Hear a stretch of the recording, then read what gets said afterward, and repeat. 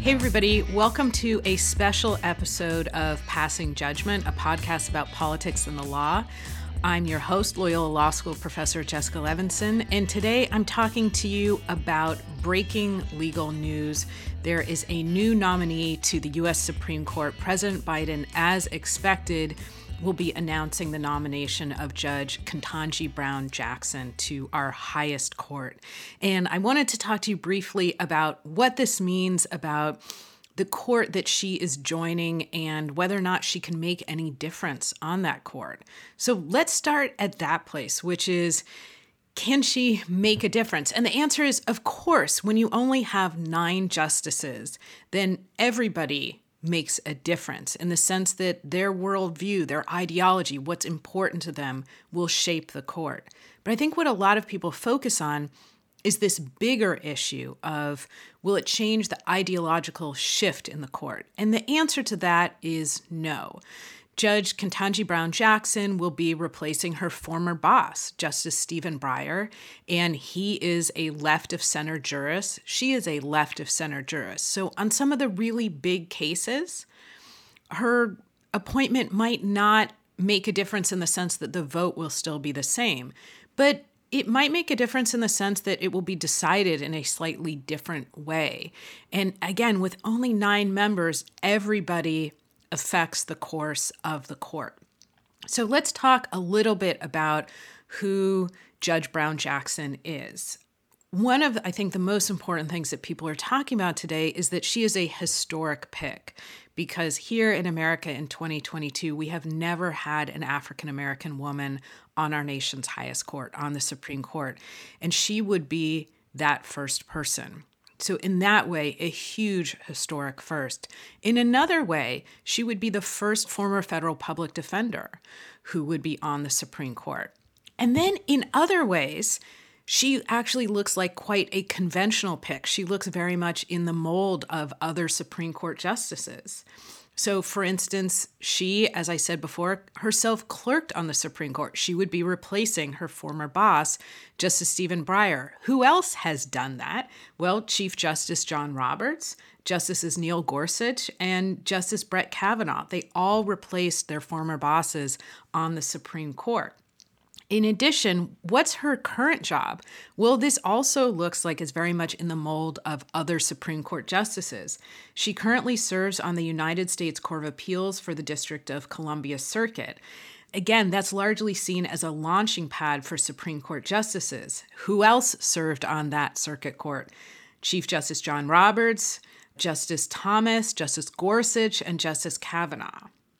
Now, what do we know about Judge Ketanji Brown Jackson in terms of her judicial philosophy? Well, we know that she's left of center, but what about some big cases?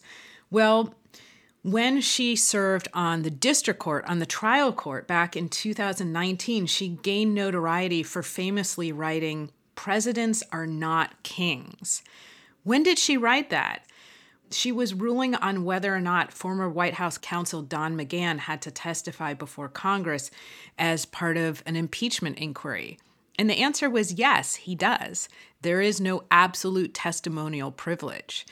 Another case where she gained some notoriety more recently, when she was on, as she is now, on the D.C. circuit, she was part of a panel that ruled that former President Trump, could not block release of White House records related to the events of January 6. So those are 2 of the bigger cases I wanted to talk about. But what I also want to focus on a little bit is, what is she about to face on the Supreme Court? So let's talk for a moment about some of the big cases that we already know the Supreme Court is going to hear next term, when she is almost certainly going to be a member of the court. A big First Amendment case, a big affirmative action case, and a big voting rights case. So let's talk about those briefly. Just this week, the court agreed to hear a challenge to Colorado's anti-discrimination law. That law would prohibit businesses from refusing to serve people based on their sexual orientation. There's a woman challenging that law. She's a Christian web designer, and she does not want to design sites for same-sex weddings. The question that the court accepted and will hear is whether Colorado's law violates this website designer's speech rights. This is likely, as you've all heard me say before, this is likely to be one in a series of these matchups between individuals who are claiming a violation of their First Amendment rights and state laws or even federal laws which bar discrimination. Now, what else are we likely to see from the court next term? Well, we also already know that they're going to hear a big challenge to our current affirmative action rules. And specifically, for decades, the Supreme Court has concluded that colleges and universities can consider race as one factor to use in their admissions decisions. Now, why? Because the court has recognized the importance of a diverse student body. But now the court agreed to hear a case that would essentially challenge that. They would challenge those old decisions. And it's hard to see that the court would decide to take these cases unless they wanted to revisit and probably change the current rules.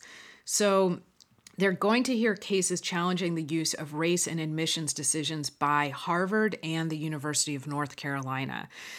Again, I suspect that the court will rule that this public university, the University of North Carolina, and this private university, Harvard, cannot, in fact, use race as one factor in their admissions decisions.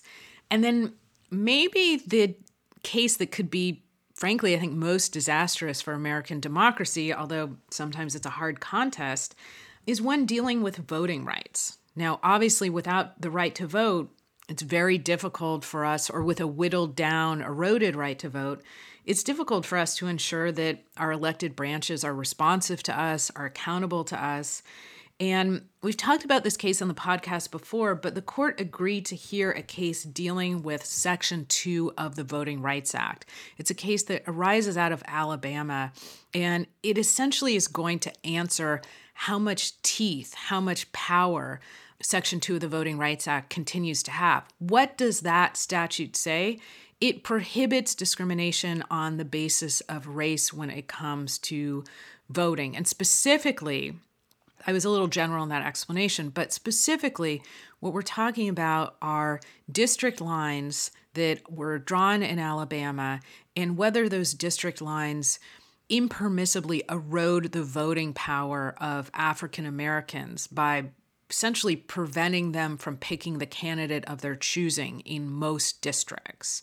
So again, the question is going to be, how much power does Section 2 of the Voting Rights Act continue to have? And I think the answer will probably be not that much, which is why we really do need new federal Voting Rights Act protection, but it looks like we're unlikely to get that.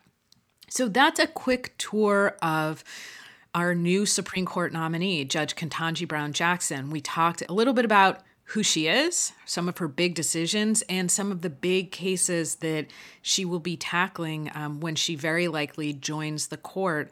I think her first full term on the court will begin in October, but she will probably assume the bench. She will join the court right around July, I think, right when Justice Stephen Breyer steps down. So we will certainly be following this. Thank you for listening to this late breaking news. As you all know, I love talking all things Supreme Court. You can follow me on Twitter and on Instagram at Levinson Jessica. I'll have some more pieces out probably on MSNBC.com, almost certainly on MSNBC.com about this. And we wish everybody a great day.